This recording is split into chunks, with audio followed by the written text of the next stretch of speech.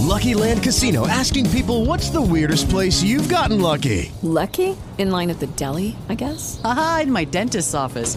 More than once, actually. Do I have to say? Yes, you do. In the car before my kids' PTA meeting. Really? Yes. Excuse me, what's the weirdest place you've gotten lucky? I never win and tell. Well, there you have it. You can get lucky anywhere, playing at LuckyLandSlots.com. Play for free right now. Are you feeling lucky? No purchase necessary. Void where prohibited by law. 18 plus. Terms and conditions apply. See website for details. Okay, round two. Name something that's not boring. A laundry? Ooh, a book club. Computer solitaire, huh? Ah, sorry, we were looking for Chumba Casino. That's right, ChumbaCasino.com has over 100 casino-style games. Join today and play for free for your chance to redeem some serious prizes. ChumbaCasino.com. No purchase necessary. Void where prohibited by law. 18 plus. Terms and conditions apply. See website for details. However, standing by right now is the one and the only Sean Mooney. Who? Mooney, everybody's got a price for the $1 Million Man. After you threw him off through the announce table, Taker climbs back down, he gets in the ring, and he goes, see if he's breathing. Right before I called 911, I thought she'd fallen asleep. Kind of shook her a little bit to wake her up, and she did not respond. I go to my grave, testifying or whatever, swearing that Davey was not on drugs. If he was on drugs, the way Brett says, how great does that make Davey? Are you laughing, Sean? I get off the track here all the time. Did you just laugh, Sean? If they would do a movie about your life, who would you want to play your part? Well, George Clooney, of course. Who else could it be? Attention, Sean Mooney, you scum, you slime, you maggot. If there's no further questions, you're dismissed. Carry on, maggot. Hello, everybody, and welcome once again to Prime Time with Sean Mooney. I hope it has been a good week for you. I hope you've done a good job balancing everything in your life, something we all do. You know, you got your job, you got your family, maybe you're dealing with kids, no matter what their age is, something I know about. You might have a side hustle, maybe more than one. We all find a way to do it, and I have to tell you, I am very, very grateful that somehow you find time in your very busy lives to listen to PTSM. And I've been doing a lot of juggling myself with my day job, or should I say my very early morning job, hosting a morning show out here in my city. And, of course, PTSM, the constant pursuit of great guests, which we do every single week. And just coming off a great conversation with Nikita Koloff. And I loved hearing all the comments from everybody out there. People very fascinated with just how serious that Nikita took his character. I mean, basically living that Russian nightmare gimmick 24/7. And Nikita had some great stories to tell. And one thing I found incredibly hard to believe, and I think you would agree with me, is that he never got a call from the WWE. Never got a sniff, nothing. And that is just amazing to me. But a lot in that conversation. I hope you got a chance to listen to it all. If you didn't, get back to it. If you haven't listened to it yet, don't miss it. And we've got another great conversation on the way this week. But before we let it roll, as I announced last week, we, as in the PTSM team, are launching a brand new podcast, and it's going to start next Monday. This coming Monday, June 17th at 6 a.m. Eastern Time. It's called Upside of 40 with Sean Mooney. Remember that name, Upside of 40 with Sean Mooney. For all men over the age of 40 and beyond, dealing with just about every subject you could imagine that impacts our lives after 40. And each week, we're going to talk with experts. We've already talked to a bunch about sex, relationships, sports, your health, you name it. We even have an episode on how to cook the perfect steak on that grill of yours. You think you know how to cook a good steak? You have heard nothing yet, and that is coming your way. We're going to cover it all. So I'm hoping that you will join us and add Upside of 40 to your weekly podcast playlist. And, I do want to put a disclaimer in here. You don't have to be a man over 40 to listen. We, of course, invite everyone to be a part of it. If you're a man under 40, There's going to be great wisdom contained to help prepare you to become a man of a certain age, as you will hear me often refer to it. For our female listeners, and we do have some women out there that love listening to the podcast, if you want to find out what's going on with the men over 40 in your life, join us for Upside of 40 as well. It debuts this Monday on all of your favorite podcast platforms, okay? 6 a.m. Eastern this Monday, Upside of 40. You know what is crazy, and I had no idea about the connection until today, that this week marks the second anniversary of the launch of Primetime with Sean Mooney. 2 years we've been doing this, and we have certainly come a long way, and we've learned a lot, and we're very excited about launching this new venture, Upside of 40, with Sean Mooney. So please join us, and also help us out by spreading the word. 2 years. It's really hard to believe. All righty. Time to get to this week's conversation. And I got a chance to meet up once again with one of the most legendary referees in the world of professional wrestling, once again at StarCast 2 this year in Vegas. And I have been trying to get Earl Hebner on for a while, and we finally made it happen. And it was a good one. During our conversation, we talked about a lot, no question, yes, including how he was revealed to the world in his first match with the WWF. I'm sure you may remember that one. It involved his identical twin. Also the Montreal Screwjob. Yeah, we got into that. But I'll tell you, with a much different take on this match in the WWF, the Montreal Screwjob. You're gonna like hearing what we had to talk about there. And also, if he would one day like to be inducted into the WWE Hall of Fame, I think his answer just might surprise you. So, with that, let's get to it. My conversation with Earl Hebner. Ding, ding, ding. Lucky Land Casino, asking people, what's the weirdest place you've gotten lucky? Lucky? In line at the deli, I guess? Aha, in my dentist's office. More than once, actually. Do I have to say? Yes, you do. In the car before my kids' PTA meeting. Really? Yes. Excuse me, what's the weirdest place you've gotten lucky? I never win and tell. Well, there you have it. You can get lucky anywhere, playing at LuckyLandSlots.com. Play for free right now. Are you feeling lucky? No purchase necessary. Void where prohibited by law. 18+. Terms and conditions apply. See website for details.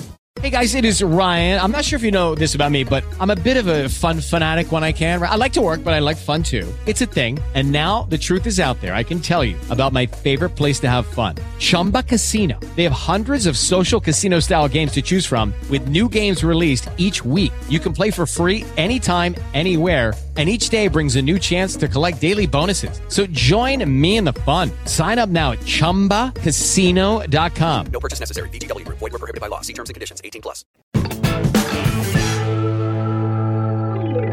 If you watch the WWF during the golden era, as we love to refer to it, the late 80s, the early 90s, the 90s, all the way into the new millennium, the third man you often saw in the ring is my guest this week on PTSM. During his time with the WWF, WWE, he refereed some of the greatest matches of that era. It was also a time when those wearing the black and white stripes were often a part of the action. And I am very excited to welcome one of the most well-known referees in the history of professional wrestling, Earl Hebner. Earl, how are you? Thanks for coming on Primetime. Good. Well, thank you for having me. Hey, I want to start this out with just a question that, I've asked a few other people that I've had on who, were in the squared circle, the third man, as they like to refer to them. But what does it take to be a great referee? Well, it takes years of experience to learn who you're working with and where they're going and feeling them out and knowing what they want to do next. You memorize it. Like working with Rick. I worked with Ric Flair so many years that his moves and everything, he didn't have to say a word. I just knew where he was going and what he was going to do. Yeah, it's like dancing. Right, exactly, like dancing. Yeah, and another thing is they always say, one of the best things you can do as a referee is stay out of the way. But that's a real art, isn't it? Yes, it is. Especially TVs. I mean, you work if the camera's in front of you, you work the left, the right, and the back rope. And then you have to work the hard camera rope, but then you're in the wrong spot, but do the spot and get it over with and get out of the way. Yeah, so we're gonna get into all that and some of the greatest matches that you were involved in, but I'm always interested about where it all began. You were born an identical twin. Everybody knows that, along with Dave. But tell me about where you guys grew up and what that early life for you guys was like. You mean before wrestling, or Yeah, I mean growing up as kids. Well, we grew up as kids in Scott's Addition, which is a little 4-room. It's like a complex. It's got 4 houses over top of each other, and this is in Western Virginia. Richmond. Okay. Richmond, Virginia, and then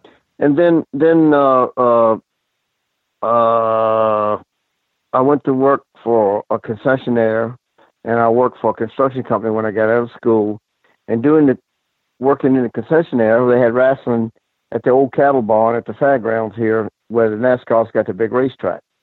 Uh-huh. And one day, Mr. Murnick came in. It was Crockett and Murnick Promotions, and he said, "I need you to do me a favor. I need you to referee tonight." And I said, "I know nothing about refereeing." He said, what? "All you got to do is listen." And so it went from there. And then I worked for Crockett for about 10 or 12 years. Yeah. And I left there and went to WWF, and then turned into WWE. And I left WWE and I went to TNA, and now I'm at AEW.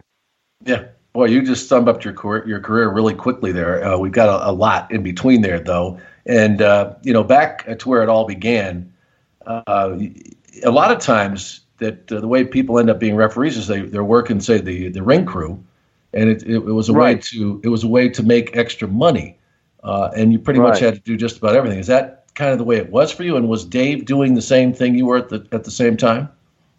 Right. Yeah. I mean, actually, we were ring crew, putting the ring up every Friday in Richmond, and then went from there. Yeah. And was Dave doing it with you? Were you both doing the same thing, or did you start before he did? How did it work? No. Well, we both were putting the ring up, and we both were working for Crockett.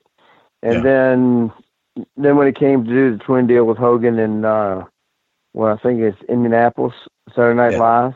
Mm-hmm. Then he went. Well, actually, he went there way before I did, because George Scott was a booker, and George liked David, so he took him up to the WWF. And then when they needed the twin deal, then they asked me to come, and that's how I got there.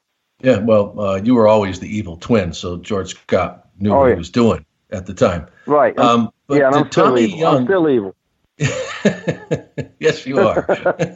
But you say that you were trained by Tommy Young, and what was that true with Crockett? Yeah, right. Tommy Young, I would watch him do everything, and truthfully, Tommy was amazing. He was a great referee. Yeah. And I always said, man, if I could just be like this guy, the way he slides, the way he counts, and all the crap he does, it'd be awesome. And actually, Tommy helped me, and Tommy Young was a big help to me, really. Great help. Well, we hear all the time how guys get trained. Somebody takes them under their wing, or they go to a school or something like that, and there really isn't anything like that for referees. There certainly wasn't back then. And when did this start becoming serious for you, where you actually received training from Tommy, and were you thinking, maybe I could do this as a career and make a living? Well, after getting a break from Mr. Murnick, I fell in love with it, and I said, man, I really want to do this. And back then, you didn't make the money back then as you did, maybe say 10 years ago, Oh God, what was it like? Great. $20 a match or something? What'd you get paid back then? Well, when I was working for Crockett, I was making $15 a night. Wow. And that's it.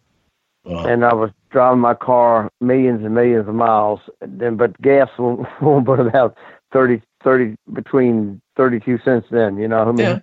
Yeah, but it's all relative. It was expensive to you at the time. And I slept in many rest areas in my car. Believe me. Boy. But you just loved it? Is that what it was? I mean, it just got into your soul? I just loved it. And it's just something I always, after I got the opportunity to do it, I fell in love with it. And it was something I wanted to do. And, back then when I started like I said, you drove your car millions of miles. The only airport you've seen is when you passed it. Yeah. So that's right. Hey, look at that airport. It'd be nice someday to actually get on one of those planes. But you mentioned watching Tommy Young, and most people wouldn't realize really the art there is to it. And so what did you learn from him? Well, I learned where to be, what to do, and learn the spots and, all that stuff. I mean, most people think we're just counting to three, but nobody has a clue what we do, honestly. Right. It's not just 1, 2, 3. I mean, basically, I'm not saying we make the whole show, but we make the show work by doing what we're supposed to do and be where we got to be, to take a bump, to do this, do that, or don't see this and do see that, and you know what I mean? You know what I'm saying? But it's really a hard job. You either want it or you don't want it. It's either put out or get out. That's the way it is.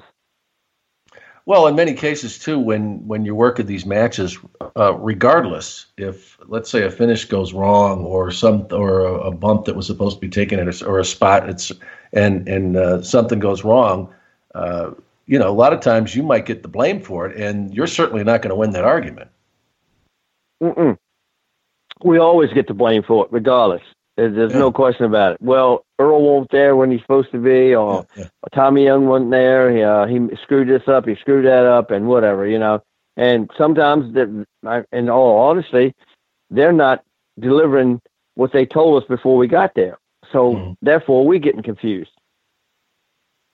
Well, what about back in the day? It certainly changed as, when you got to the WWF, but what was the role of the referee, and how much did you get involved? How did they, plan these out? Because a lot of the times, from what my understanding is you guys really didn't know, and a lot of times they didn't either. They just, knew what the finish was supposed to be, whatever. But how involved would you be before these matches, hit the ring back then? Well, back then, honestly, it's like, say if it was a pay-per-view. Yeah. Or WrestleMania. If I was in the main event, that's all I did. One match. Because I wanted to know bell to bell where to be, what to do, and when you're doing 2 or 3 matches before the main event, it breaks your thought, Right. of what you're doing, because you're worried about what you're doing in those matches, and then when you get down to the main event, you've done 40 things before you get to the next 30. Mm-hmm. So it's, and I never liked that, never wanted to do that.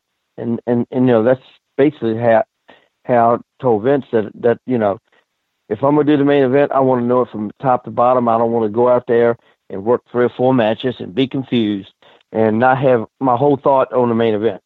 And that was pay-per-views, TVs, or everything, whatever it was. But what about in the early days, though? I mean, by that point, by the time you got to the WWF in 1988, you probably worked thousands of matches. And in most cases, I mean, the NWA was a big deal then. And so how did those matches work then? Was it the same way with you? Or because a lot of people don't realize that in many cases, you don't know what they're up to in the ring. You know the finish, but is that the way a lot of it worked back then? Well, the NWA, just say if they come to the town, Richmond, okay, you got 5 or 6 matches. You only had one ref. You don't have them like you do today. Mm-hmm. And then they would just give you the finish, and the rest of it you use your head and figure out where to be and what to do. Unless it was a bump, they'd tell you this and that and the other. But other than that, just a regular match, they give you the finish, and you had to go along with it and play it like what you thought where you needed to be and what you had to do. Yeah. And back then with kayfabe, and where you actually had separate dressing rooms, and where a lot of the times you kind of the middleman, you would go to both locker rooms and make sure each guy knew what they were doing. How did they work that back then when they really did have to play up the kayfabe on it? Well, when I was working for Crockett, and Dusty's the one that gave me the big break too, also. But Dusty would tell me what he wanted, the finishes, and I'd go back and forth. Okay, here's what he wants. What do you want to do? Okay, I'll go back over there. Okay, this is what they want to do. What do y'all want to do? I mean, it was really kayfabe back then, but yeah, that's dead. That's dead now. There's no such thing. Yeah, but well, it made sometimes. It made a big difference then. Yeah, that's true. oh yeah. I mean, if you look at it now, half these guys, like Warlord was riding in with the British Bulldog, and they're working together. Yeah. You know what I'm saying? It's just, they just, I don't know, man. It's ridiculous. And, like, I know, I'm from the old school, and I hated it. I hated it to death. You go to restaurants, the guy's eating with eating with the guy he just wrestled, and people walking in and seeing all that crap. Yeah. It's just unreal. Actually, Vince is the one that killed the business, or made it what it is today. Yeah. Well, it certainly has changed over the years. Earl, for people who don't really know what the NWA was like, it was a powerhouse. And tell the listeners, really, at that point when you were involved in that, and they had some of legends that stepped into the ring in the NWA. What was that organization like when you were there? It was great. I mean, you stop back, like you said, legends. You had Wahoo, you had Flair, you had Dick Murdoch, you had, so many great superstars, and they were booming. They were booming. And where they went wrong, when they tried to compete with Vince, they had the South sewed up. They would sell out Greensboro, Charlotte, everywhere, and they had it made. But when they tried to compete with Vince and go up north and all this stuff, it killed them. It cost them a lot of money, Yeah. The same way with TNA. We had Universal Studios locked in. The ring stayed there till wherever we got ready to use it. You didn't have to go hire 6 tractor trailers to go around the world, to go up north in Union, and that's what killed TNA. And I sat there one night and I told Dixie Carter, I said, "You lost your mind." I said, "You're going to be hot for maybe 2 or 3 months. After that, Vince will burn your butt up. Believe me." And look what happened. With the Lucky Land Slots, you can get lucky just about anywhere. This is your captain speaking. We've got clear runway and the weather's fine, but we're just going to circle up here a while and get lucky. No, nothing like that. It's just these cash prizes add up quick. So I suggest you sit back, keep your tray table upright, and start getting lucky. Play for free at LuckyLandSlots.com. Are you feeling lucky? No purchase necessary. Void where prohibited by law. 18+ terms and conditions apply. See website for details. Hello, it is Ryan, and I was on a flight the other day playing one of my favorite social spin slot games on ChumbaCasino.com. I looked over at the person sitting next to me, and you know what they were doing? They were also playing Chumba Casino. Coincidence? I think not. Everybody's loving having fun with it. Chumba Casino is home to hundreds of casino-style games that you can play for free anytime, anywhere, even at 30,000 feet. So sign up now at ChumbaCasino.com to claim your free welcome bonus. That's ChumbaCasino.com and live the Chumba life. No purchase necessary. VGW. Void where prohibited by law. See terms and conditions. 18+. Yeah. So, like Crockett had a gold mine, and they just tried to step up and be WWF back then, and it just didn't work. They blew it. Yeah. What are some of your most vivid memories with the NWA before your life completely changed? But what are some of the most vivid memories you have during that time and the people you worked with? Well, one memory that I've carried for 40 years is I was working in St. Louis, Flair and Ricky Morton, title match, and I screwed the first finish up because I was nervous as shit anyway. Okay, nervous as heck anyway. Okay, and I said, "Oh my God, Rick, I messed up. He said, "Don't worry about it. Just listen to me. And he coached me right through it. Believe me. He said, "Just listen to me. You're all right. You're fine." And I was a nervous wreck, but Flair is probably my hero in this business. I got a lot of heroes, but he is one that gave me the opportunity to push, shove, punch, hit, or whatever. And, you know, I wouldn't have been me if it hadn't been for him. Or Sergeant Slaughter, or, you know.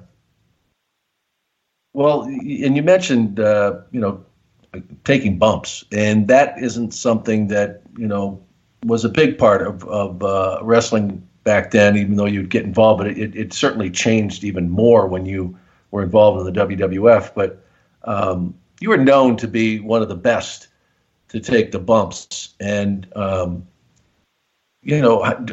kind of training did you get for that? Was there training to be done? Because, I've talked with other people before, and they said it's not, a referee can't take a bump the same way a wrestler does. You can't take, a suplex and do it like you would do, you have to be like a guy who isn't used to ever getting touched and be able to make it look real. So how did you do that? Well, it's like I tell these referees today, if you just stay relaxed and don't stiffen up and just go at it. But if you prepare yourself to be a piece of concrete when they hit you, you're not going to fall right. Just stay limber, stay loose, stay relaxed. Right. And go with it. You know what I mean? And I'll never forget this. Jay Strongboat asked, we were in an agents meeting one day, and Strongboat said, why is Earl doing all the main events? He said, because the same way that the football referee is one football referee that does all the Super Bowls. He said he knows what the hell to do, he knows where to be, and that's why he's there.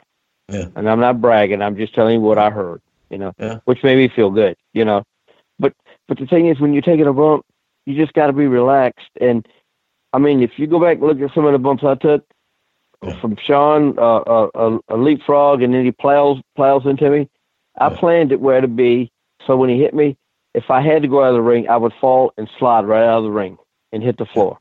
Right. But that's something God, I guess God gifted me to do this and be this, but I could take any bump and 9 times out of 10 make it work and look good, look real, And I can't do it now. Well, you probably could, Earl, but is it something, did you practice? How did you prepare for that? Because, when a guy takes bump in the ring, he's probably done that 10,000 times. So how did you practice, or did you feel, no, I'm just going to let it happen? Or how did that work? I would go to the ring, we go over the match. Yeah. And I would, and not that I never took a bump before the match, but I would listen to them and know where to be and turn my head behind me and say, okay, I got to go there. I got to be here and it got to be there. I would map my own self out to where my timing would be for me, what I had to be and where the spot I had to stand in to take the bump and go. Yeah. You know what I mean? It was just something in my mind that I that I knew what I had to do. It was all, I don't know, self-planning for myself, But we never took a bump into practice. I just figured out where I had to be and what I had to do. And like I said, 9 times out of 10, it worked. Yeah, absolutely. And but I would work my butt off. I didn't mean to cut you off, but I would work my butt off. And even after we went through the match, I'd stay in the ring and I'd mark myself. Okay, I'm here. I'll back up, and I would probably take the bump on my own, fall back, and go. Okay, here's what I got to do. Boom, I got to be this far at least. And it didn't work every time, but it worked most of the time. Yeah. And who were some of the best that you liked working with in those situations? Who were the best at it? I like working with Hogan. Yeah. Flair was the best. Yeah. And actually, everybody that I've been in the ring with and had to take a bump, they always took care of me. Always. They knew that, and then I'd come out and they go, "Are you okay? You okay?" You go, "Yeah, I'm fine." "God, I thought you killed yourself." "No, I'm fine." I said, "You didn't even, all you did was brush me. It's fine. You good. You didn't hurt me." You know what I mean? But they would always ask and make sure I'm okay, which was great, So, that's how that went. Well, were there ever times though, and I don't know, maybe working with the Warrior, or was anybody stiff just because they didn't know how to do it any differently? Well, I'm glad you said that. The Ultimate Warrior in Toronto, WrestleMania, him and Hogan. Yeah. He hit me so hard with a clothesline that when I hit the mat, it felt like, I don't know, everything in my body went to the top of my head. I couldn't hardly move for a while. I mean, he clobbered me, buddy. He knocked me stiff. That is one of the, and Davey Boy on In Your House, the time he hit me in your house, he nearly, he didn't kill me, but I thought I was dead. Yeah. I mean, he must have been coming 90 miles an hour. And when I went through the ropes, I had so much paint on the, I had so much, whatever it is from the rope, tape on my pants that they were no good. I think it's probably, I think that's the worstest 2 bumps I ever took in my life. I mean, I've had some good bumps, but those, the ones that hurt me, those 2 were devastating. Well, probably Warrior because he didn't know any better, and then Davey wanted to make sure that no matter what, it was going to look good. Oh yeah, he's gonna get himself over. He didn't give a shit if he had to kill you. He's gonna get his stuff in. Yeah. And I'm tell you what, he was stiff as concrete. Oh, believe me. No matter every match I was in with him, whenever I had to, regardless of the bump, it would hurt from him. Wow. He was a powerhouse. He'd just go get himself over. Yeah. I mean, I love him to death. About Davey, right? Well, no, I'm talking about the Ultimate Warrior. Oh, Warrior, yeah, okay. Yeah, I was gonna say. Davey was just that's the first time that Davey ever really hit me hard enough to hurt me. But in the other matches that I ever done for me, it was never like that. I don't know what it was, but anyway. Yeah. Well, the Warrior was notorious. It didn't matter who was in the ring, so he wasn't picking on him. Exactly. He was just doing what Warrior does. Right, he killed his opponent, so the referee's no big deal. Just in the way. You did so many great matches over the years. I want to talk about one that before you got to the WWF, and people talk about it all the time, is that I Quit match. And why was that match so special? And does it really stand out in your mind among the best matches you were ever involved in? Yeah, that's when JJ threw the towel in. Yeah, with Magnum TA and Tully Blanchard. Magnum and Tully, you're right. Yeah. Right. What do you remember of that match? Oh yeah. Didn't he break a chair? And if I can remember right, exactly. Didn't he break an arm off a chair and was going to stick it in his head or something? It was a wild match. Oh yeah. It was, Right. But that's one of the ones I still remember today. Mm. And so, did you start to get a reputation? Because I wonder, how does a referee stand out to be among the best? Where you've got the WWF looking at you and thinking, "Wow, we want to get him up here." How did you stand out? It's just I don't mean this in a bad way, but I guess it's just the stupid shit that I did to make it and want to be there. You know what I mean? Uh-huh. I mean, regardless, I sacrificed my whole body to be what I am today, and now I'm paying the price for it. Yeah. But it's just something like, if you want to be whatever you want to be in any sports, you give it 100%, and if you make it, you make it, and if you don't, you don't. But you can only I only made this deal work. I didn't make it work. The guys made it work for me.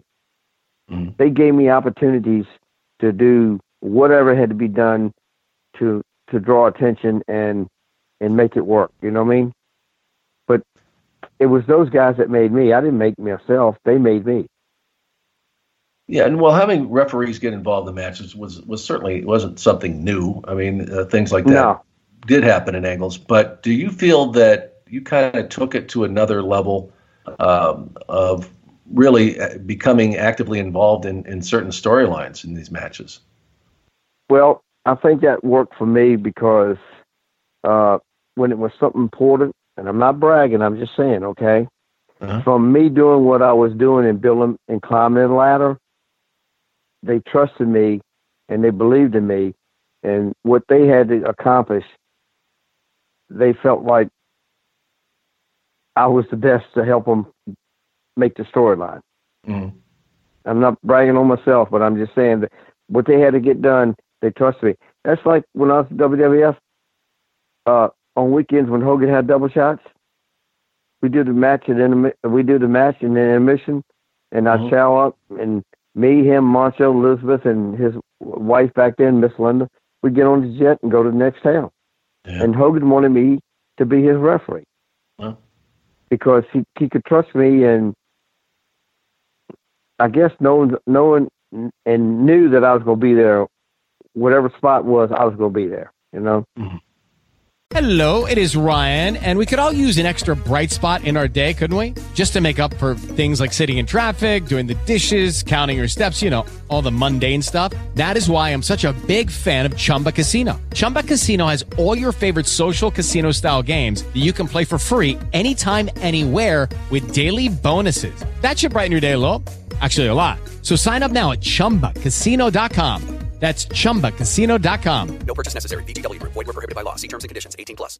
Lucky Land Casino, asking people, what's the weirdest place you've gotten lucky? Lucky? In line at the deli, I guess? Aha, in my dentist's office.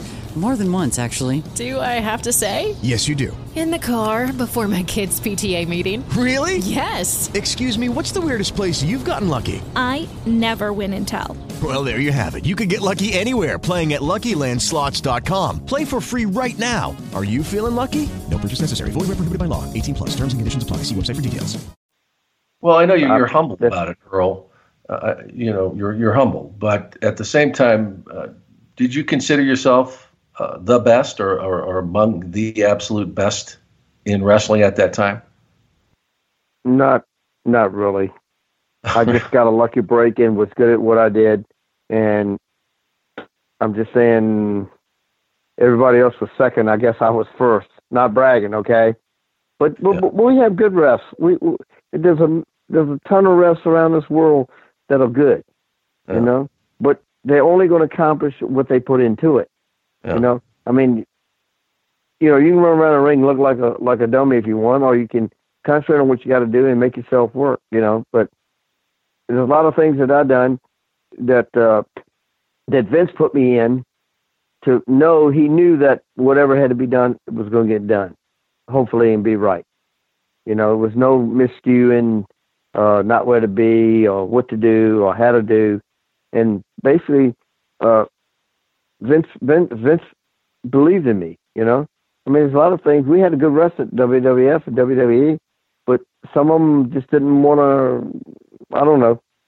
They'd either screw up down the road or mess this up or mess that up, and then he'd say, "The hell with it." You know, I want Earl to do this. I want Earl to do that. And I went up to him one time. I had a match with a Japanese guy. I can't think of his name now. And Jerry the King Lawler. Mm-hmm. And I was going to stand on the outside of the rope and give somebody a bunch of crap, and then turn around. They were going to hit me. I had to take my leg and tie it in the rope and hang down upside down. Oh. And Vince said, I said, "Vince, you got me doing this match?" He said, "Yeah." And he said, "I want you to do it." And I went out there and put my leg on the rope and then twisted back. And I said, "This rope's got to be loose. It's too tight. It'll break my leg. There's no way in the world I can move this, get tied up like this." And in a mission, they loosened the rope. I went out there and it worked perfect, you know. Yeah.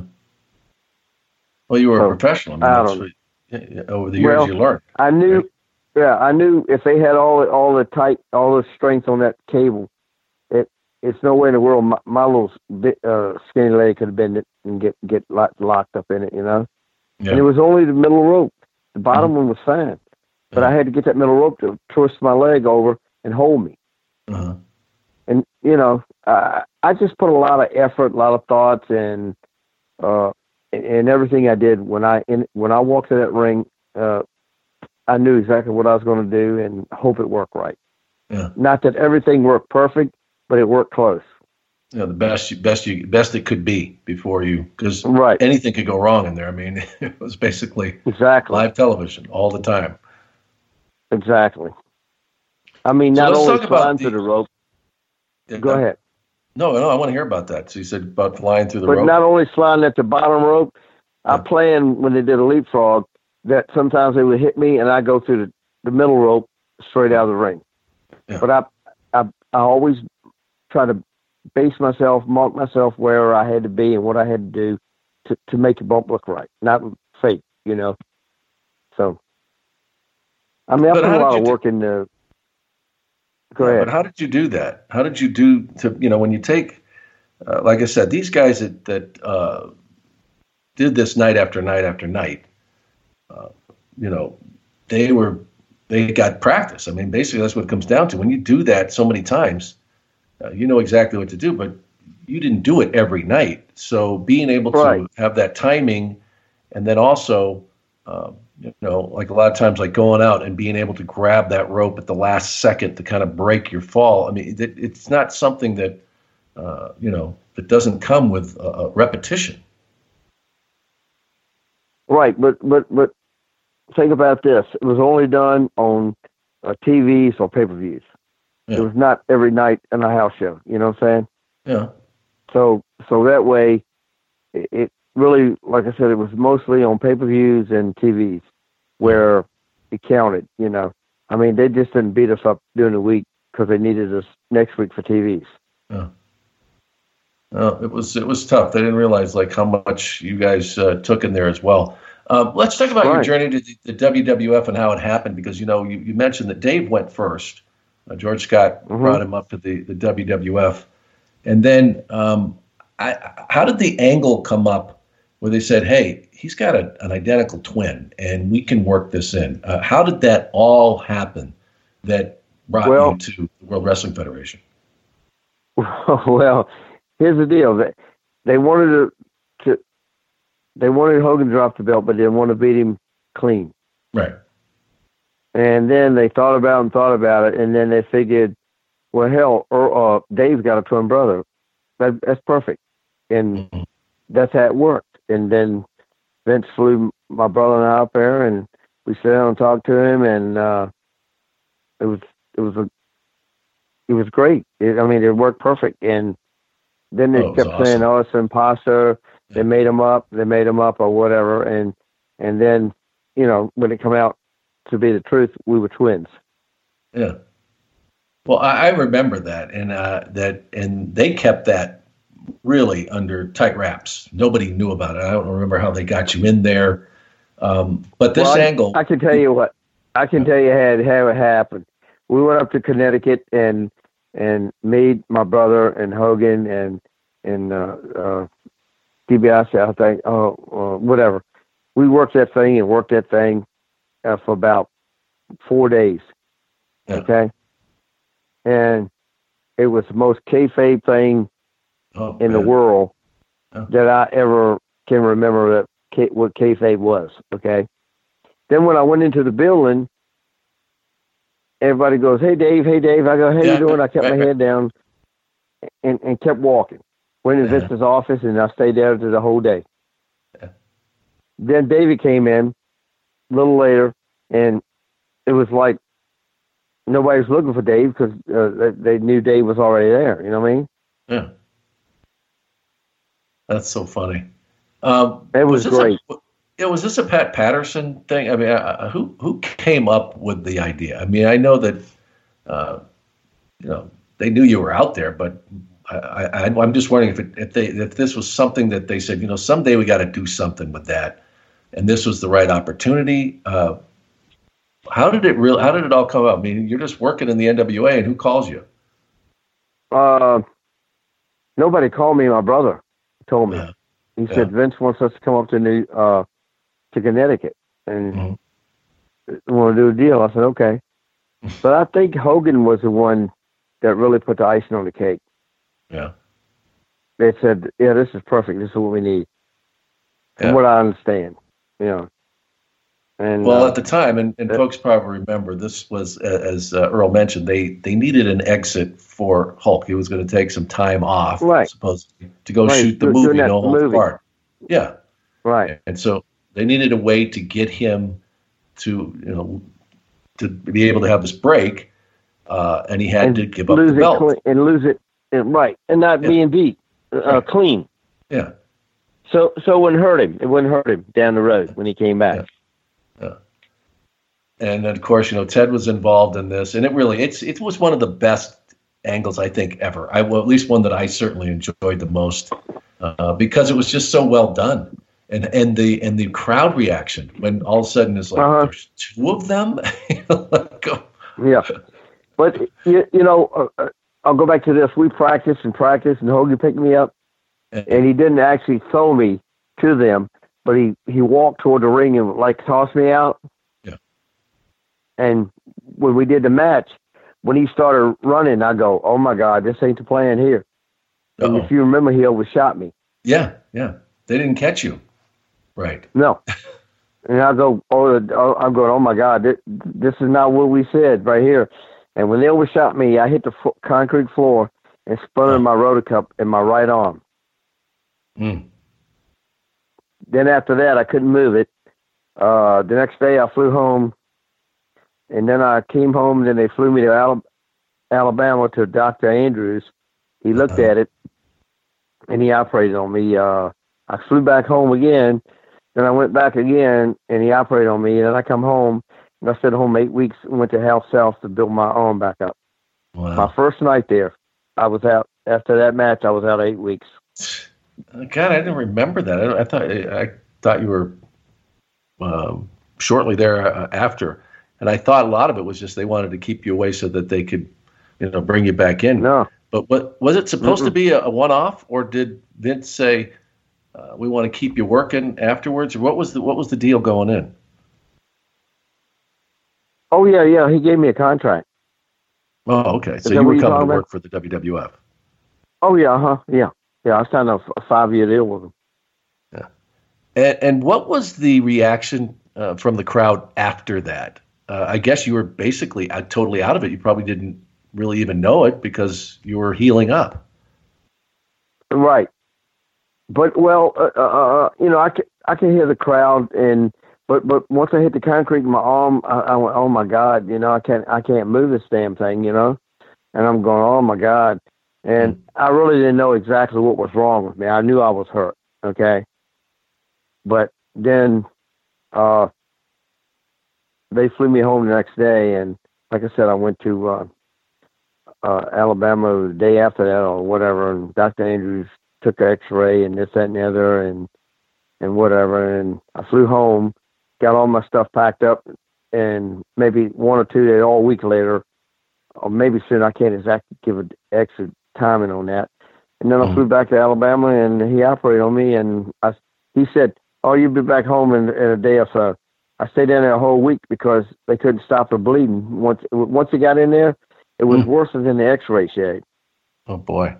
So they couldn't stop the bleeding, so I stayed down there and till they could get it right, and I actually worked in their therapy room for, I think it was 2 days at the most, and then I came home. And then you said it took about 8 weeks? 8 weeks. Wow. At rehab, Health South, right here at home. Yeah. And so when you went back, you just got right back into it and, hit the road with the WWF? Became part of the circus? Right. Yep. And what was that life like back then, Earl? When I always try and explain it to people, and they just don't understand what that life was like for the superstars and also people like you. Give us some idea of those early days when you were with the WWF. Well, the money was good, but the lifestyle was a crap. You know what I mean? Yeah. I mean, you're away from home, but you're making a lot of money. But you're getting burnt out. Everybody was getting burnt out because when I went up there, some days you stay out 60 days before you come home. Jeez. Then it got down to 40. and then it got down to this and that, and everybody was burnt out. Everybody was on drugs and all, whatever it was, cocaine or you name it, they were on it. I'm not saying me, I'm saying them. But they had to have something because they were burnt out and their bodies were beat up, and that's the way it was back then, you know. But they were, but Vince was making tons of money. Yeah. I mean, well, also, you know, I was in the event center. I knew how many events you guys were doing, and a typical week.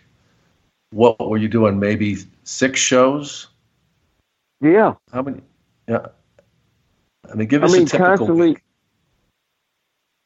Well, a typical week you was 7 days a week, and sometimes double shots on Saturdays and Sundays. Yeah. I mean, it was brutal. You know, and that's why everybody got so messed up and screwed up and whatever it was, because nobody could get, I'm not saying me, but the guys were hurting so bad that they didn't have time to recuperate, to get well, and they kept going. And so that's why all this drug bullshit came in. Lucky Land Casino, asking people, what's the weirdest place you've gotten lucky? Lucky? In line at the deli, I guess? Aha, in my dentist's office. More than once, actually. Do I have to say? Yes, you do. In the car before my kids' PTA meeting. Really? Yes. Excuse me, what's the weirdest place you've gotten lucky? I never win and tell. Well, there you have it. You can get lucky anywhere, playing at LuckyLandSlots.com. Play for free right now. Are you feeling lucky? No purchase necessary. Void where prohibited by law. 18 plus. Terms and conditions apply. See website for details. Yeah. Well, and you guys were driving, like you were flying. You'd fly to different cities, but then in between, there might be 2 or 3 house shows before you fly out again. So you're driving in between the cities. You're getting done with an event. You're trying to get something to eat, and then of course, you know, you can't sleep, so you're in the bar. And I mean, did you get caught up in all that too? What do you mean caught up? Well, where that lifestyle where you're going out, every night afterwards, and Oh yeah. I mean, yeah. I didn't get caught up in the drugs, but I got caught up at the bar. Yeah. I mean, everybody. That was only for me. That was the only relaxation that would just slow me down and relax me a little bit. And the next day you get up and you got a 100-mile trip, you got a 200-mile trip, or whatever it may be, and then you got to go back. Or you get in at 1, 2 in the morning. The show's over around 10:30. You got a 2-hour drive, and then you get back, and you got to get up go the next day, and then you get up and go back, and then you got to get up the next day and catch a damn plane around 8, 9, or 10, and go to another city, and you start all over again. Yeah. It was bad. I mean, it was tough. It was tough. I couldn't do it today. Yeah. I could back then because I was young, but I just can't do that. It wouldn't work today, you know. Yeah. For me. And then also there was, I mean, I've had Go ahead. No, you're talking about you've had. I mean, I've had opportunities to go here and there on indie shows and this, that, and the other, but a lot of them I turn down because I just don't want to fly and go away that long. You know, I have a few good guys that's taking care of me on these indie shows, and I will do them, but I've turned down a lot of stuff, especially since I went with AEW. Yeah. You know, I mean, that just opened the door for me now. But I just don't want to do it all the time, period. I don't mind doing here, there, and the other, but not like every day and every weekend, and forget that. It's not for me no more. Well, back then, I know you got a couple of kids, too. I mean, what was the home life like for you? Like you said, sometimes you'd be out for months.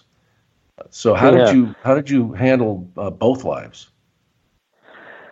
Well, I got 2 ex-wives, so you tell me. Didn't work out so well, yeah. I mean, really, it doesn't work for families, you know. No.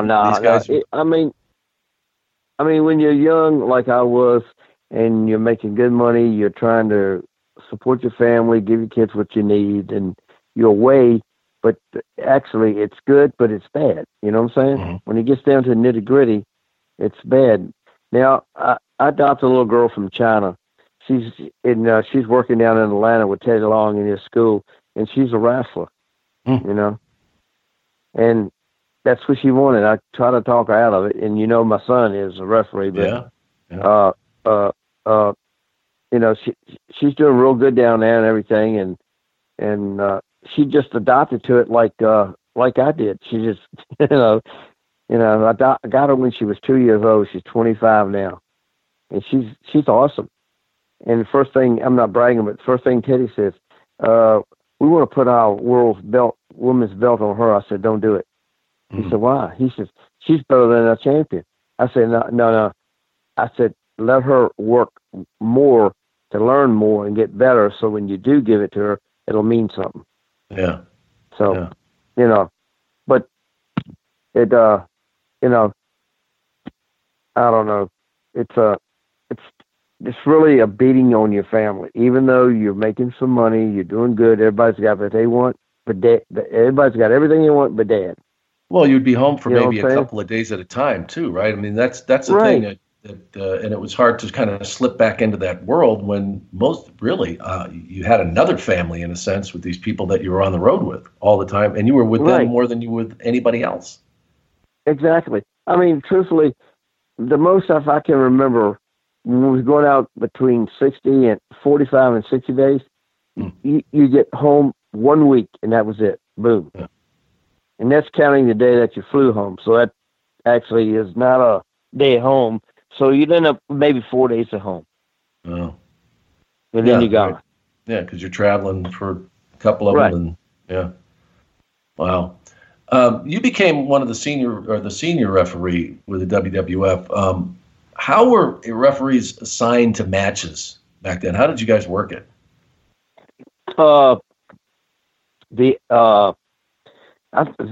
Vince or Johnny or whoever the hell it was in charge would do that. Yeah. Oh, so you didn't actually have when you go to the agents meeting, your name would already be on the sheet of what match you had. So I don't know, Pat or JR or Vince, one or the other would do it. And that's how it worked. They would just you didn't. What if a certain superstar wanted you to work that match? Were they accommodating to them for those? Right. Yeah. Yep. Yes, they would. So who always wanted you? I mean, besides I know Hulk wanted you for his matches, but who were some of the other guys? until my son went there, Kurt Angle wanted me all the time, and Steve Austin wanted me all the time, and Rocky wanted me all the time. So it was most of the guys that, the other ones that said, no, I don't want this one. I want that one. Like not knocking nobody, but like Jack Dome, Chad Patton, all the guys that were there when I was there. Yeah. They just didn't want them, They go, no, I need Earl for this. I need Earl for that and whatever. So, why do you think that was? Because whatever they had to do, they trusted me in being where I had to be to make them their match look good. Mm-hmm. I mean, there's times that some of those guys had used the other guys, but they were just never there when they needed them. And after the first screw up or the second screw up, they just said, this is not working. I want Earl to come in and do this. Right. So. Well, obviously, you're really think a lot of Hulk Hogan and what he did to help you in your career. But tell us a little bit more about that relationship that you had with him, because I know it went further than just stepping into the ring. He was just always a great guy. I mean, he just took care of me and my brother. Period. He loved us, man, and he looked out for us, and he made sure that we were paid right whenever we were in an angle with him, and he just said, he told Vince, he said, if I'm gonna do double shots, I'm gonna take Earl with me. Mm. So and always said, he said, Hebner, we're gonna work smaller, not harder. Mm. That was his words. I said, I'm with you, brother. Well, there's a side to him that a lot of people never got to experience. And when I got there, even, in 87, Hulk was already this, international superstar. But was there a different side to him that you knew that a lot of people didn't? And there's probably a small circle that did. Not really. I mean, he was always the same in the business and in the dressing rooms, and he never changed. He was the same person to me. He was in the ring, out of the ring, and traveling and whatever. I mean, he was always the same guy. Even when he was a TNA. I mean, I could sit down and talk to him and tell him some of my thoughts after the agents meetings and stuff. And I said, Hogan, what do you think about this and this? And here's what I think about. And he goes, that's a good idea, brother. Good idea. Yeah. You know, and I could always deal with him because he could understand what I'm thinking and he's thinking. I mean, in all honesty, the more answers you can get or the thoughts you can get other than somebody just being a boss and that's the way it's going to be, it's not like that with him. You know, he's willing to listen and take ideas because one person's idea is not always the best. And he always listened. He always listened to me and said, okay, I think this, and I'd tell him what I think, and he compromised, you know what I mean? Where most of them that you know, whatever. But everybody thinks referees are stupid, but they're not. Well, they also, I don't think they realize how much a role they did play in these matches, and you know, especially back then, because a lot of these guys were, you know, they were still in control of their characters, and they had a lot of input on how these storylines went down. And back then, that was a huge part of it because you had to be able to know these guys; they had to trust you. So, you know, I didn't know that you had that relationship with him. I mean, I just saw how you guys worked together. But I mean, a lot of times, like the bumps they'd come up with, if I really didn't like them, I'd say, I'm not good at this. How about this? This is what I'm good at. They said, okay, sure. You feel all right? You feel safe doing it? I said, sure. But the other one, it didn't, you know, just say in the corner of 360 and I'm in the corner and get squashed. I hated that shit. Yeah. You know, but to take just a normal bump or whatever, if you're fighting in the corner or something, whatever, however it was, if I liked it, and I hated when the talent, regardless who it is, would grab my shirt and say, look over here. I go, don't do that shit to me. I don't want to do that. I don't like it. You know? I said, because it's like you're not doing your job. Right. It's making me look stupid, you know? So, but they would compromise. I mean, like I said, I could talk to Hogan and Rick and most of the big boys on top, and they'd listen. They go, okay, I like it, you know. And if they didn't like it, they'd tell me, oh, they'd like this, how about this or that, the other. But I did speak up and say, I think this would be better or that would be better for me to make it better, and it was always no problem. Yeah. How about Randy Savage? You did a lot of matches with him. I really respected Randy for what he did in the ring, and really every time the guy stepped into the ring, he gave both, not just the audience, but you know, whoever else was in the ring with them, everything he had. What about your relationship with Randy? It was good. It was good. The time that him and Hogan had that little angle working. Yeah, with Liz. What? Yeah. I would drive Liz around and meet Randy, or vice versa. No. Which was good. That was a good deal for me. You know, to kayfabe it and everything. But Randy was a hard worker. Randy was a great guy. I mean, God knows he was given nothing, and he earned whatever what he ended up with. He earned it. Yeah, you know what I mean? Yeah, absolutely. I mean, I do him. Go ahead. I do his match. I would do his matches, and on a pay-per-view. Mm-hmm. And when the pay-per-view came time, when I got in the building, he gave me a sheet of paper. Exactly, wrote everything out word for word, where he wanted me, what he did, what it was going to be, everything. I mean, everything. He did that all the time? I read that thing. Yeah, all pay-per-views. Wow. And I sit down and I read that thing for maybe 2 hours or 3 hours at the most. Because when I went in there, it was going to be right, and if it wasn't right, he would let you know at the end. Wow. How detailed was it? Give us some idea. It was move. It was spot from spot, from bell to bell. Huh.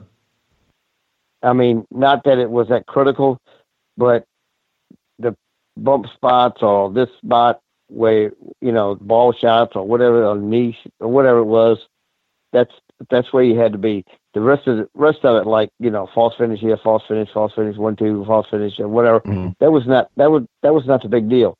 The big deal was the spots. That meant something. Yeah. And he wanted you there, believe me. Yeah. And he'd write it out, and I'd sit down, and that's like I told you, whenever I had a pay-per-view or a WrestleMania, if that was my main event, that's all I wanted to do. Because I had to be on the money, I had to be on the ball, and I didn't want to go out and remember 10 matches in a spot, and I didn't want to memorize 10 spots in one match that wasn't the main event, and right, screw it up, mess my head up, Yeah. Wow. How about Shawn Michaels? Because you saw him throughout his career, as from coming in as the Rockers, and then the singles career, and then the Attitude Era, and then when he came back. What was that ride like with Shawn Michaels? It was good. I mean, he liked me. He really depended on me a lot and wanted me to do his matches a lot, more than anybody else. But he was good. I mean, I've always gotten along with Shawn. Yeah. It's not many people in this business that I haven't gotten along with. Yeah. Well, and with that, let's talk about Bret Hart, who we just both saw. I don't know if you had any time to spend with him when you were in Vegas. We were up there for Starcast 2. But I know he was someone else who really thought a lot of you, and you worked a lot of matches with him. Yeah.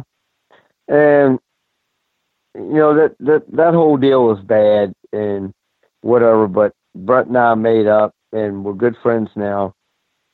I talked to him, when he was in Vegas, and I said, and the only thing he did ask me, he said, "How's your brother doing?" I said, "Well, he's not really that good, but he's okay." He said, "Well, I'm going to call him Monday," and I said, "Well, give it a couple of days. Let me give him notice so that he'll know who you are." You know what I mean? Yeah. Because Bret had a show in Richmond. And I was on it, and he was on it, and I took my brother with me. And out of nowhere, he called us to the ring, and he put us over like no tomorrow. And he told the people, whatever happened in that match, it's not Earl's fault. Earl did what he had to do. Mm-hmm. He was told to do. And we're friends. I mean, this has been probably a year ago, or maybe a little bit longer. But we're great now, Yeah. So, well, and it was in decades in the making. And you mentioned, you call it, you say that match, and of course we're talking about the Montreal screw job, and right. Everybody knows what happens in that match. We don't have to go through that part of it. But what I wanted to ask you about, because I just did a live stage show with Bret, and went back through a lot of material and read his book again, and I wanted to ask you about that plane flight that you guys were on together. And the conversation that you had, because I know that you commented on it too. And from your perspective, tell us about that conversation, you guys. That I think it was the night before. Right. No, it was the next day flying to the show. Right. All right. He brought me. He paid. He paid for me to sit in first class, mm-hmm. and we talked. And he said, He said, "Do me a favor. Don't count me out. Don't count me out." I said, "Brett, keep your shoulders up and you're cool. I will not count you out." And I didn't. But right, but it's kind of splitting hairs on it. I mean, Earl, with right. saying Well, that. I agree with you on that. Yeah. Right. But see, the thing is, nobody talked to me the whole day until I was going to the ring.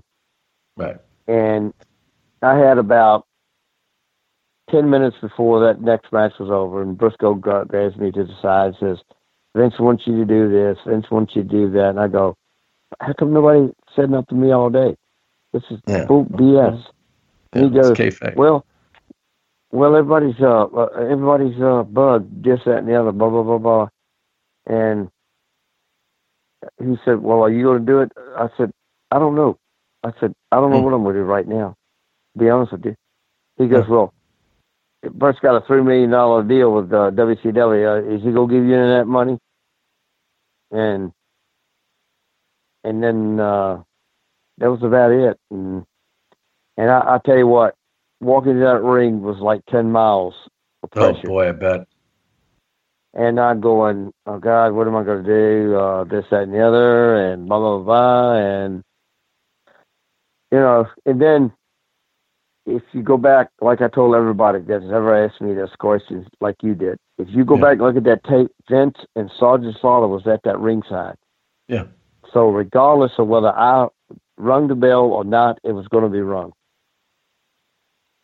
And Earl, you were in an awful position. I mean, what the hell were you going to do? It was like, do I give up my job, is Brett going to take care of me, or what? I got to work. I mean, it really came down to right. I mean, I know you've talked about about the boys and in the business and right. At the time Brett was being selfish, but Brett claims that that it had nothing to do with him giving up that belt on Canadian soil. It was the fact at the time, because they've also reconciled since then, that it was about him not respecting him and other conversations we had before. So, but for you, didn't it? I mean, it really just came down to, were you willing to give up give up this job because I'm going to get fired if I don't do this?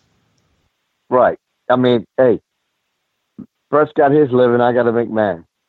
Yeah. And like you said, it was going to happen.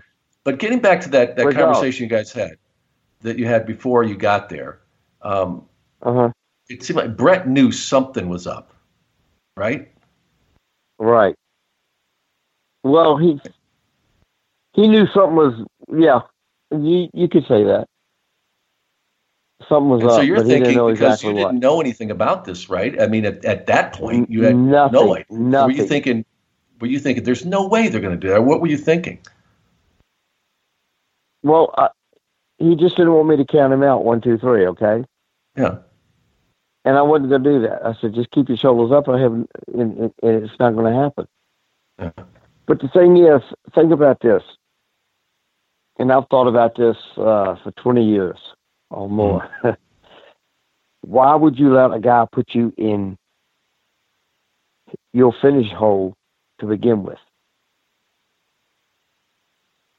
Why would Brett let Sean put him in the sharpshooter?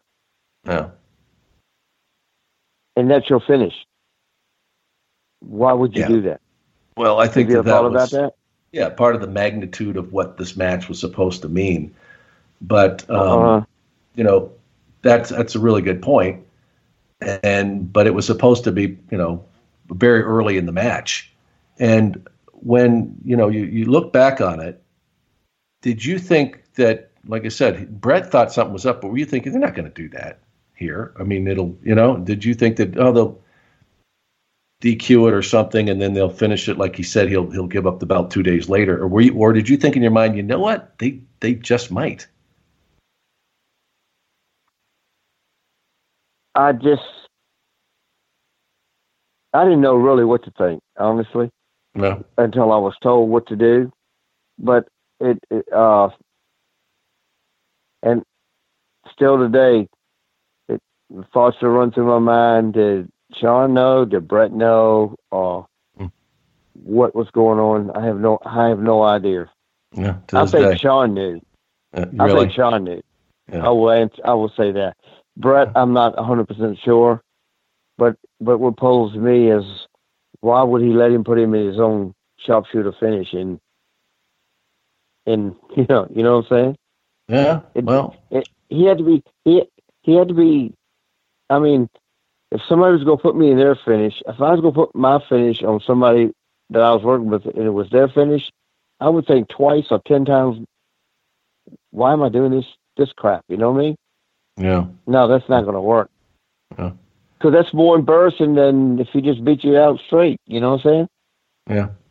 Well, it's so amazing what came out of all that. I mean, the way if you look back at the way it played out storyline wise and how it changed the industry, because that led to Vince becoming the super heel that he became, and but you paid a price for it too, because that was on you forever. With the fans, and you had Dave with a car, so you get the hell out of there, and right. The repercussions of that. I mean, you couldn't even go to Canada. Was it the notoriety of that a good thing or a bad thing, looking back? I'll tell you what's a bad thing. Mm-hmm. The thing is, I couldn't go to Canada for a long time. Yeah. And they, like Vince said, I'm not sending you back to Canada on that TV because you got more heat than anybody in the building, all the talent. Yeah. And it was bad. And then I had this, I don't know, idiot guy call me up, a promoter there, wanted me to come over there and do a match and duplicate the finish that Brett had. Oh God. And I said, "Oh, you got to be an idiot." Yeah. He said, "I'll pay you good money." I go, "Buddy, you ain't got enough money to send me back over there." Yeah. I mean, God, come on. What's great about it, Earl, is that you guys have become friends again. And how did that happen? I know it took a long time. And Brett, I think, changed over the years after he had the stroke and everything, and just kind of looking at how things are. But what did it take, and how did it happen? It happened at that show that he worked in Richmond, because I was kind of nervous knowing he was going to be there, but I was already booked, right? Yeah, and I didn't know he was there. It's been maybe 2 years ago. Okay. Or less, in Richmond. I can't remember exactly the show or what it was. And he came in there and he sat down and he said, "Earl, I don't blame you for what you did, and I'm not hot at you. I'm not mad at you." And I said, "Well, Brett, you know what? That's great, because this has been bothering me a long time." And he goes, you had to do what you had to do." And he said, he gave me his hand. He said, "Here, shake my hand." Or he put his hand out. He might not say, "Shake my hand." He said, "Hey, we're friends, and I'm sorry for what happened, and I'm sorry that I blamed you." I said, "That's great to know." And then after that, he called me and my brother to the ring and put us over, which I didn't even know nothing about that. And he told the old crowd, he said, "People, if you're hot about that match in Montreal, don't." He said, "It's not this guy. It's not Earl's fault. He did what he had to do. He was told what to do, and he did it. So don't be hot at him." And man, ever since then, we've been great. He gave me his home number and everything, and I do call him now and then. See how he's doing. And as far as I know right now, we're good friends. Yeah, I don't know if you got a chance to say hello to him in Vegas, but it was great to see him. I hadn't seen him since I worked with the WWF, so it was really awesome to have that conversation that we had. Earl, you lived through. Go ahead. I talked to him in Vegas, and that's when he asked me how my brother was. He was going to call him. Yeah. And I said, "Brother, I love you. I just want you to know that." He said, "I love you too." Back to what he said. Yeah. Earl, you lived through some great times in the WWF, and one part of it that really stands out, because you got to see these guys that you mentioned earlier. You got to see The Rock develop, come from a struggling superstar to an unbelievable force in the world of wrestling, and then also Steve Austin. But tell me initially, when working with Dwayne and how you saw him change and become the superstar that he became. Well, let me say this, and then I'll go down that road. Vince booked a match with me and Rock in Richmond against Hunter and the X-Pac. and that was a thrill of my life in my hometown. Wow. But, but when The Rock came there, it was a lot of jealousy from some of the guys, okay? Mm-hmm. And he was telling me, these guys, huh? The Click? Yeah, the Click. Mm-hmm. Okay. And I said, don't worry about it, Rock. I said, you'll be fine, man. I said, shit, don't let them bother you. And, he was green and young and whatever, okay? But he was still a smart guy, Yeah. But he was good as gold to me, believe me. And he had more charisma in a year than most of them have since they've been in the business. Did you see early on, though, that he really had something? Did you say, man, this guy's really something? Oh yeah. Mm-hmm.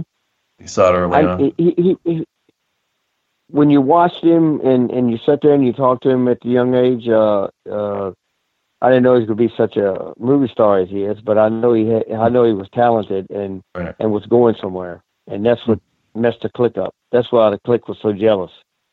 Mm-hmm. Because he had it. I mean, it's like he inherited it. You know what I mean? He just had it. I mean, God knows whatever he did was right.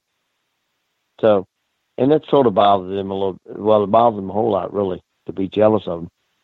Yeah. But, Well, it's kind of like he just said at one point, screw it. I'm going to just do what I'm going to do, and I don't care. And then that changed everything. Right. I said, don't let that shit bother. Don't let that crap bother you. Just go and do what you got to do. Yeah. But he was, honestly, me talking to him back then and knowing who he is now, it's unbelievable the way he's, who he is and what he is. You know what I mean? Yeah. And I got the opportunity to sit with him and talk to him just like I'm talking to you. Yeah. And never knew he was going to be this movie star that he is today. Yeah. Oh, he is. I don't know if there's anybody more famous on the planet right now than Right. Yeah. How about Steve Austin? What about Stunning Steve, who became Stone Cold? I loved him. him. And he's the one that wanted me in his matches. Uh-huh. And after the 1, 2, 3, all the beer celebration, and I would say, Austin, don't throw me so many damn beers. I can't handle this shit. And he kept throwing them. Well, I'd open my mouth and just dump them down my shirt, all over my face or whatever. I couldn't drink it. I said, man, I'm drunk. I'm almost drunk when I leave the ring. I can't drink that many. Don't throw me that many. But God knows he's a great guy. I mean, really, I love him to death. I mean, he was a ace in my pocket. Yeah. And he always wanted me. Always. Yeah. It must have been fun working with him in the ring. It must have been a blast. Oh, my God. And the best part is I could drink beer and get paid for it. Yeah. But I would go, damn, I cannot drink this much beer. Stop it. Yeah, that's funny. After I told him that, I think you do twice as many. Yeah. Along the way, also, you worked with some really great other referees. And I always get sad when I think of Joey Morello, because he was such a sweet kid and really one of the best referees they ever had. Right. And you know what? That I'll look back and you want me to tell you this story? Love to. About Joey? Yeah, please.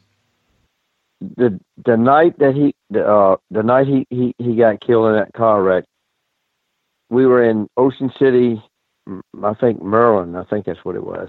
Could be, or whatever. And I had the last match, and he walks up to me. He says, "Hey, Earl," he says, "if you want, I'll do the last match so you can get back because you're flying home tomorrow." He said, I'm going to my dad's house and stay over there. Or I think it was 4th of July weekend, right? Oh, God, I don't remember right? the date. Yeah, but... Okay. But anyway, he said, I'm going to my dad's house to stay with him. He said, they lived in New Jersey, right? Yes. Okay. And he said, yeah. He said, why don't you just let me do the last match and you go ahead so you can get back so you can go home, you can rest up and go home tomorrow. I said, you sure, Joey? He said, yeah. I said, okay. And the next day when I woke up and I heard that, I went, I just cannot believe this. Yeah. This kid took the last match to do me a favor, let me get out early, get back, and all this crap happened. And I've always had thoughts in my mind, if I had done the last match where this had happened, you always question yourself, you know what I'm saying? Yeah. You always have second thoughts.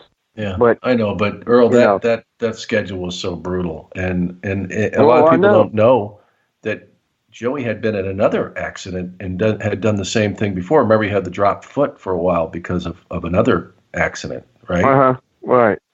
So I mean, it's just we talked about that schedule, and a lot of times you get done. By the time you get out of the arena, it's after 11 or midnight. Then you got to get in the car and drive a couple hours to get to the next city you're going to be at the next day. Right. I mean, so but I tell you, Joey was a trip, man. Oh God! I mean, God knows he was great. He was a great kid. Believe me. Funny. Oh God, yes, he could make more sounds of different people, characters than you can believe. Yeah. I mean, he was awesome. Yeah, I loved him, and he was also a great pitcher. I think he had a tryout with the Mets organization, or right, baseball, right? Mm-hmm. Yeah, a lot of people didn't know that, but Gino loved him, a gorilla. Oh my God! And it broke his heart. He was never the same. I think that's got a lot to do with Gino not being here too. Yeah, he couldn't live through it. You know what I mean? Yeah. Right. Just I remember hearing that news. It was just awful. And even today when I just think about it, because he was just such a great kid. I mean, I think of him that way when he wasn't that young, but I mean he was, and he was just so full of life and so funny and right. Yeah, and the guys, I know the boys loved him. Well, they loved him to death. Yeah. I mean, he was awesome. And another guy I loved was Tim White, who was a great referee, but also was Andre's, I don't know what we call him, babysitter. Yeah. I mean, and anybody having that job, I mean, Andre was, an awesome person, but to have to be around him all the time, I my goodness. Yeah, but I tell you what, that's one of the guys that always has called me ever since I left there is Tim White. Yeah, always. I call him, he calls me, and it's really unreal. But Andre bought him a bar. Oh yeah, and Andre bought him a bar. Yeah, and put him in business, and then I think it was in Connecticut, but he had a hell of a bar that Andre bought him. I think it was up in the Boston area, wasn't it? He's in Massachusetts. Yeah, maybe it was. Yeah, Boston. Yeah. Yeah, but I mean, God, Andre loved him. Let me tell you. Oh yeah. And he loved Andre. I mean, he drove around all the time.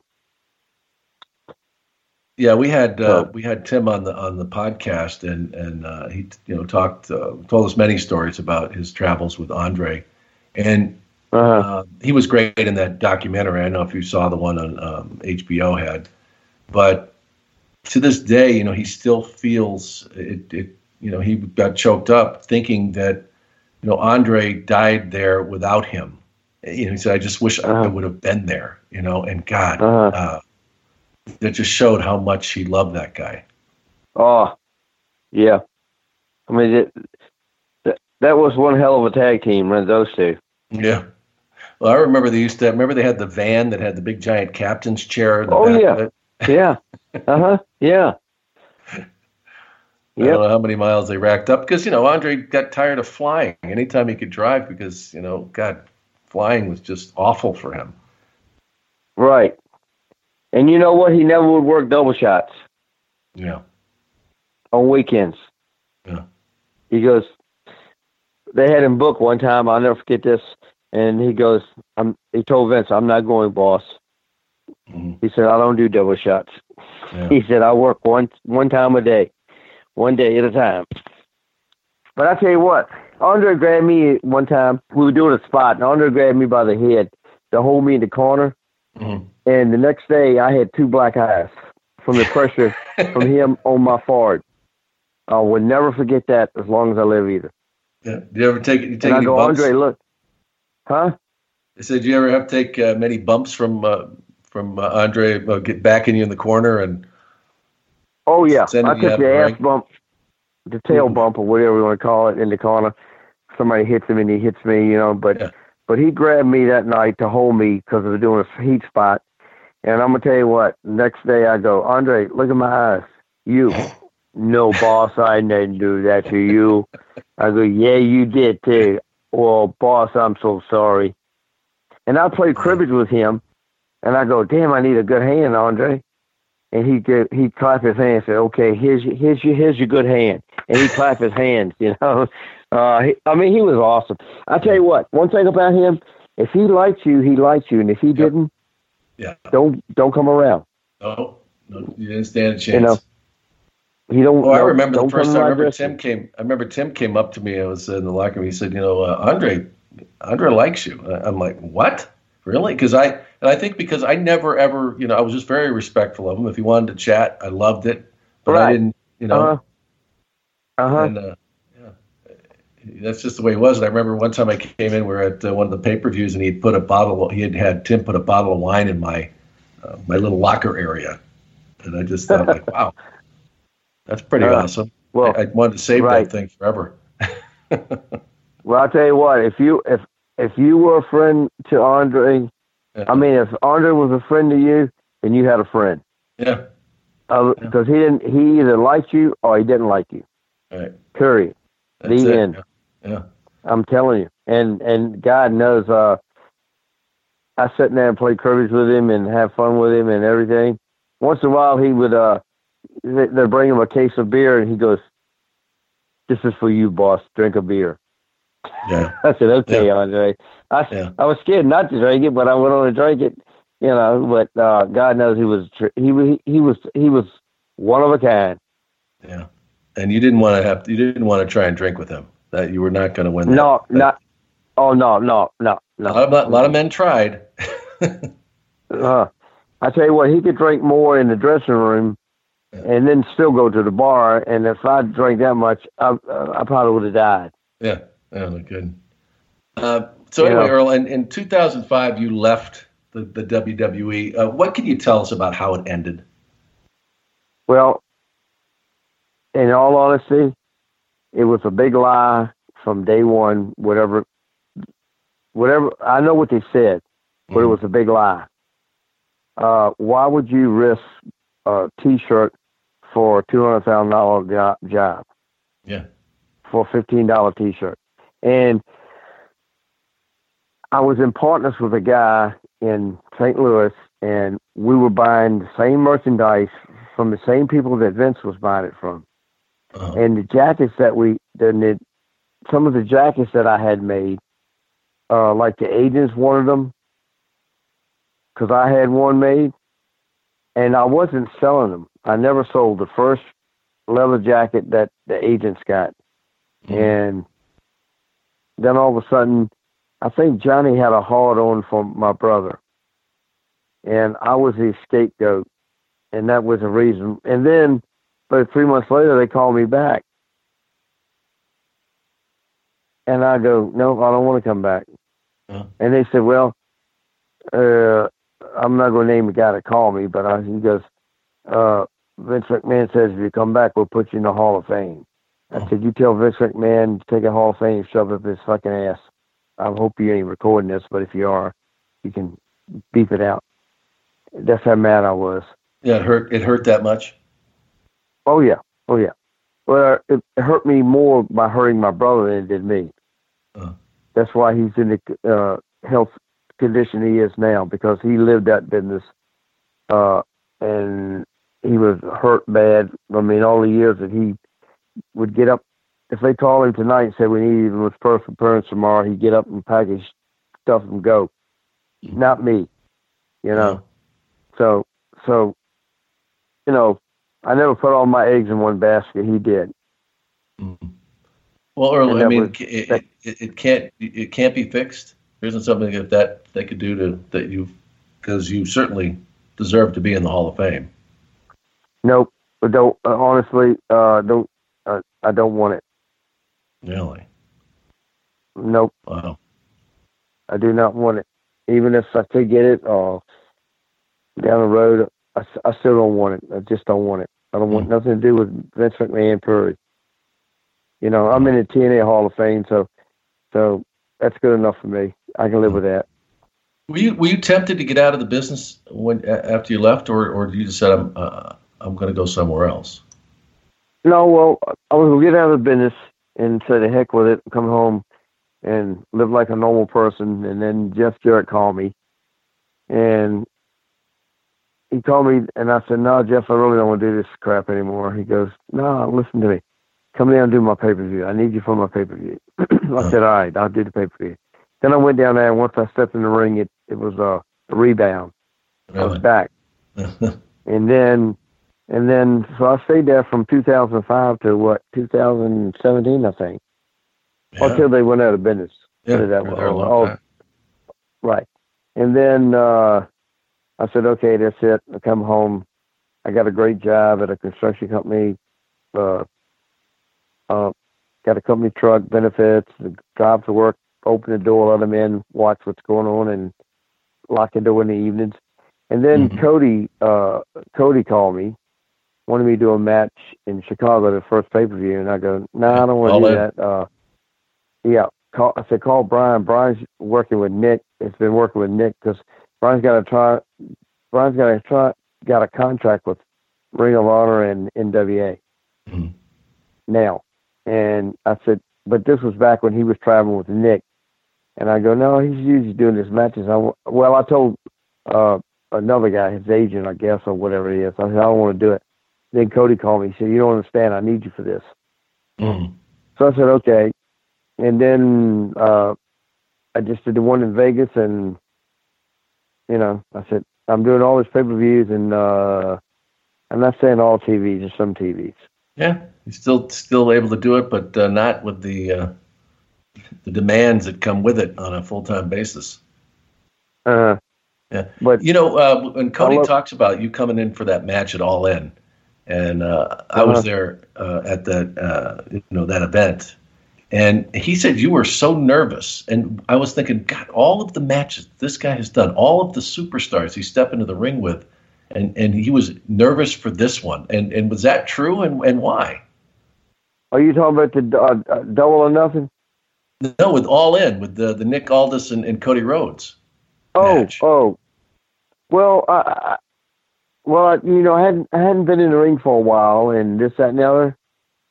But you know, and I'm thinking main event and all this stuff, and but hell, I'm 70 years old. Well, yeah, but you still got it, Earl, really, and you didn't let him down I'm this year saying, either. But now this match, Double or Nothing, had me hyper. I was hyped up for this one. You know what I mean? Yeah. I mean, it's like you're feeling your old self again. You know what I mean? Yeah. And then working with two brothers and thinking about their dad gave me the opportunity in my life. It was just it's just unbelievable. You know what I mean? Oh no, the emotions in that match were just incredible, and you could tell as they built that thing. But really, like you said, look what was going on in that match. I mean, between the two brothers, Dusty, you're in there as the third man. You've got connections to all of them, and Dusty. It just made for a great match. And when you were in the ring there, and boy, there was a lot of juice. I don't know how it got. Oh my God. But give me your perspective on that match, because it was something else. Well, it was a great match, and they had it all laid out, and they wanted to take care of each other, which they did. Mm-hmm. And it was like family to me in there. Mm-hmm. I mean, I knew Cody when he was a baby. Yeah. And I knew Dustin when he was probably a teenager, or whatever you want to call it. Yeah. It was like, damn, I'm in here with two grown men now, and they were kids. Wow. Yeah. And their dad, and Dusty loved me to death. Mm-hmm. He nicknamed me Baby Earl. Baby Earl. Come here, Baby Earl. I mean, God knows, like I told Michelle the story, I said, and all of them, I said, years ago, when I was going to Charlotte, your dad said, Baby Earl, you ride with me. He had this red four-wheel drive truck, and he pulled on the side of the road and stopped. And I go, Dusty, what are we doing? He said, watch this, Baby Earl. He put that thing in four-wheel drive and drove over all the signs, knocked them down like dominoes. And I'm going, Dusty, what the hell are you doing? He goes, what do you think, Baby Earl? I go, man, you too much. But just having fun. Oh, God. Oh, yeah. I mean, man, I tell you. And just doing that match, and Cody texted me and asked me, would you please do this match? Excuse me, for me and Dustin. I said, sure, I will be. But it was like I feel part of the family. Yeah, full circle to those two guys. Yeah, you know what I mean. Yeah. And the Young Bucks, I love them to death. When TNA got rid of them, I told Eric Bishop, I said, you're making a big mistake. He said, what do you mean? I said, these kids are the new Matt and Jeff Hardy couple right here, buddy. Yeah. And with that in mind, Earl, but with that in mind, you've gotten to see a lot over the years in these different organizations. What do you think about AEW and what they're doing and impacting the world of professional wrestling now? Well, I tell you what, they're a great company, okay, and there's competition now between WWE and them, okay, which makes it good for both companies. Mm-hmm. Okay, and I think the way their AEW is going, it's something new. It's not like you're working for a company like WWE. You're in prison. Mm-hmm. Guys are more relaxed. Yeah. And when you're relaxed and you're happy, you can get more out of performance than you can if you think you're in jail. Yeah. I'll just say that. And even those Vince are signing everybody that he runs into, it's like he's trying to keep good talent from going there. But if you stop and think about it, all the talent he's signed here lately are in a cellar. Yeah. They're out of sight and out of mind, and when he gets ready to use you, he's going to use you. But he's going to pay you. But you're going to be out of sight and out of mind, and you're going to be nothing when you get out of that.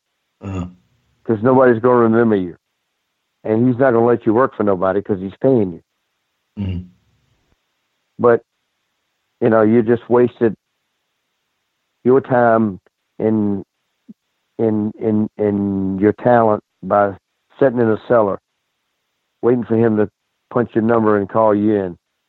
Okay, see what you got. I mean, look, I tell you, really, look at people down there now that assign good workers, but they're not even being used. Mm-hmm. Yeah, they got a lot of great talent. There's no question. They got some great talent. Right. So, Well, we both experienced, being around these guys with AEW, and you're exactly right, Earl, when you say, they're having fun and they're in control of their own destinies.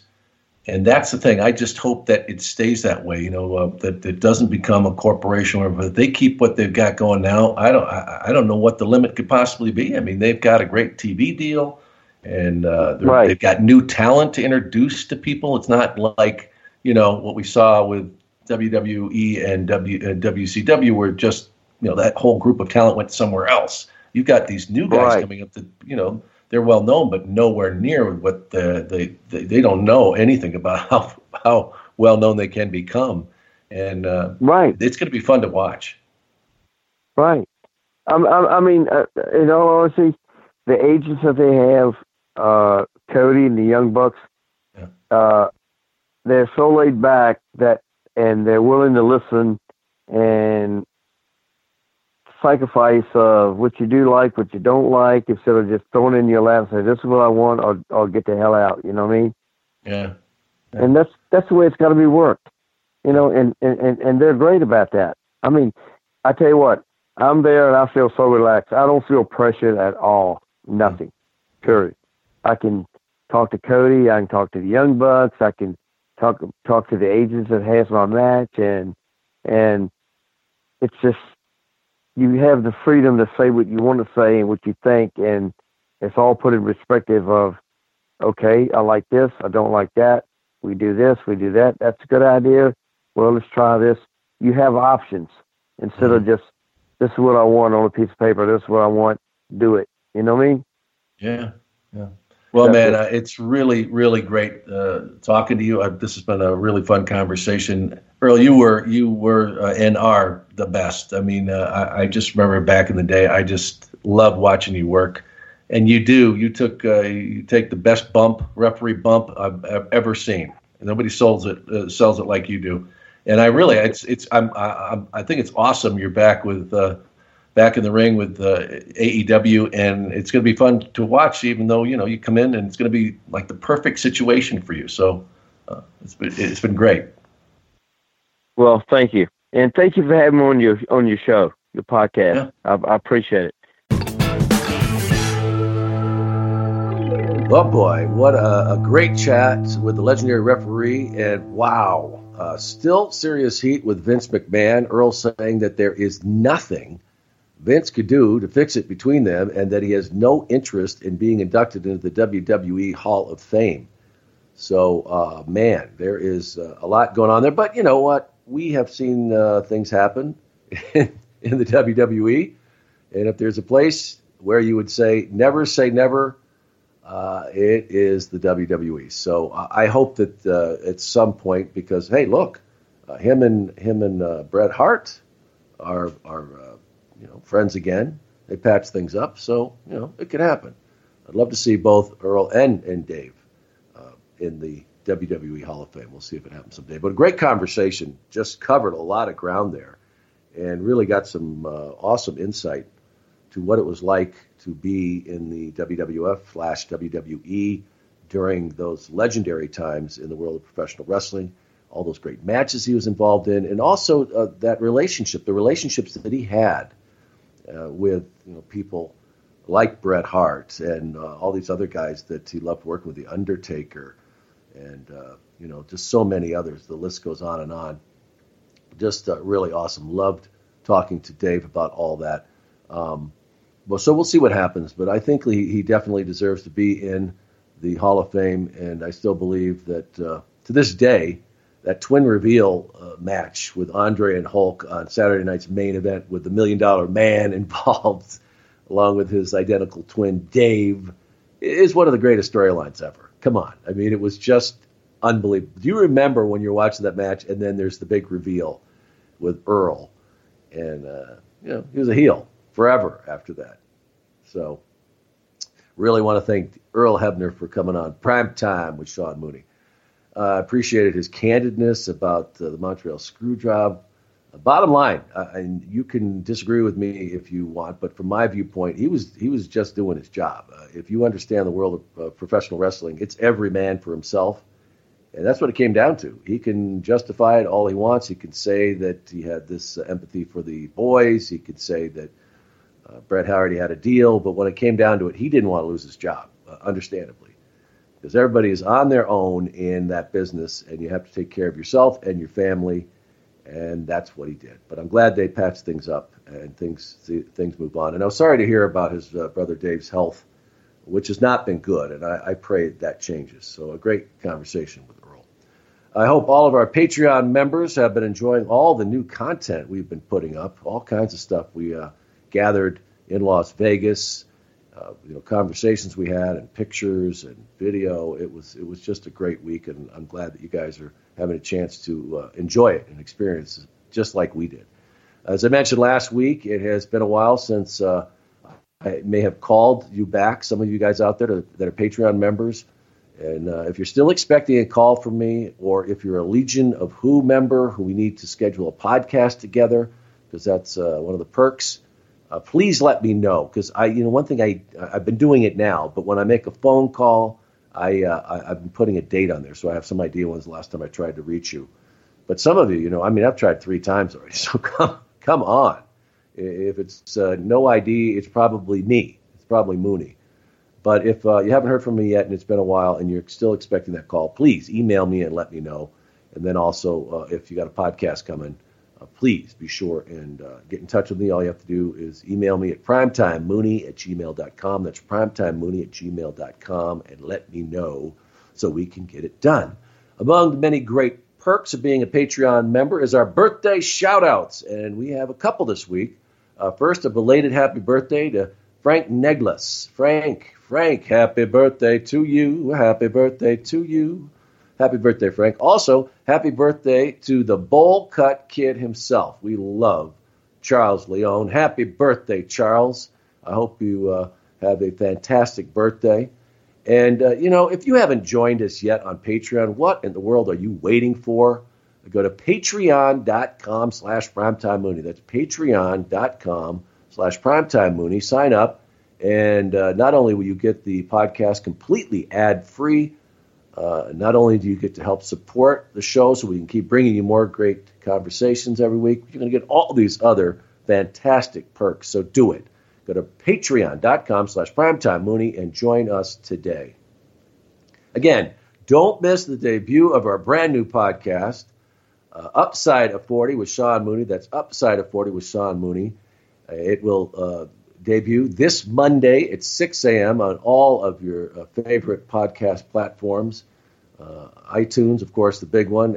But wherever you get your podcast from, please add it to your playlist. And meantime, you can follow us on Twitter to find out, and Instagram, to find out what's happening with Upside of 40. It is at Upside of 40. At Upside of 40, and you spell upside, so it's at UPSIDE of OF 40, the number 40. Also, we got our Facebook page is up, so we're going to put some videos up on there. You'll be seeing these videos I'm putting out to show you what you can expect. We're really stepping it up here, and I've got a new camera, and we're putting a studio together so we can do, when we do our Q&As, that we can have a really nice look to it. So things are progressing, and we love it, and we love you. Another great episode on the way next week. Thanks for listening, everybody. I'm Sean Mooney, and I am out.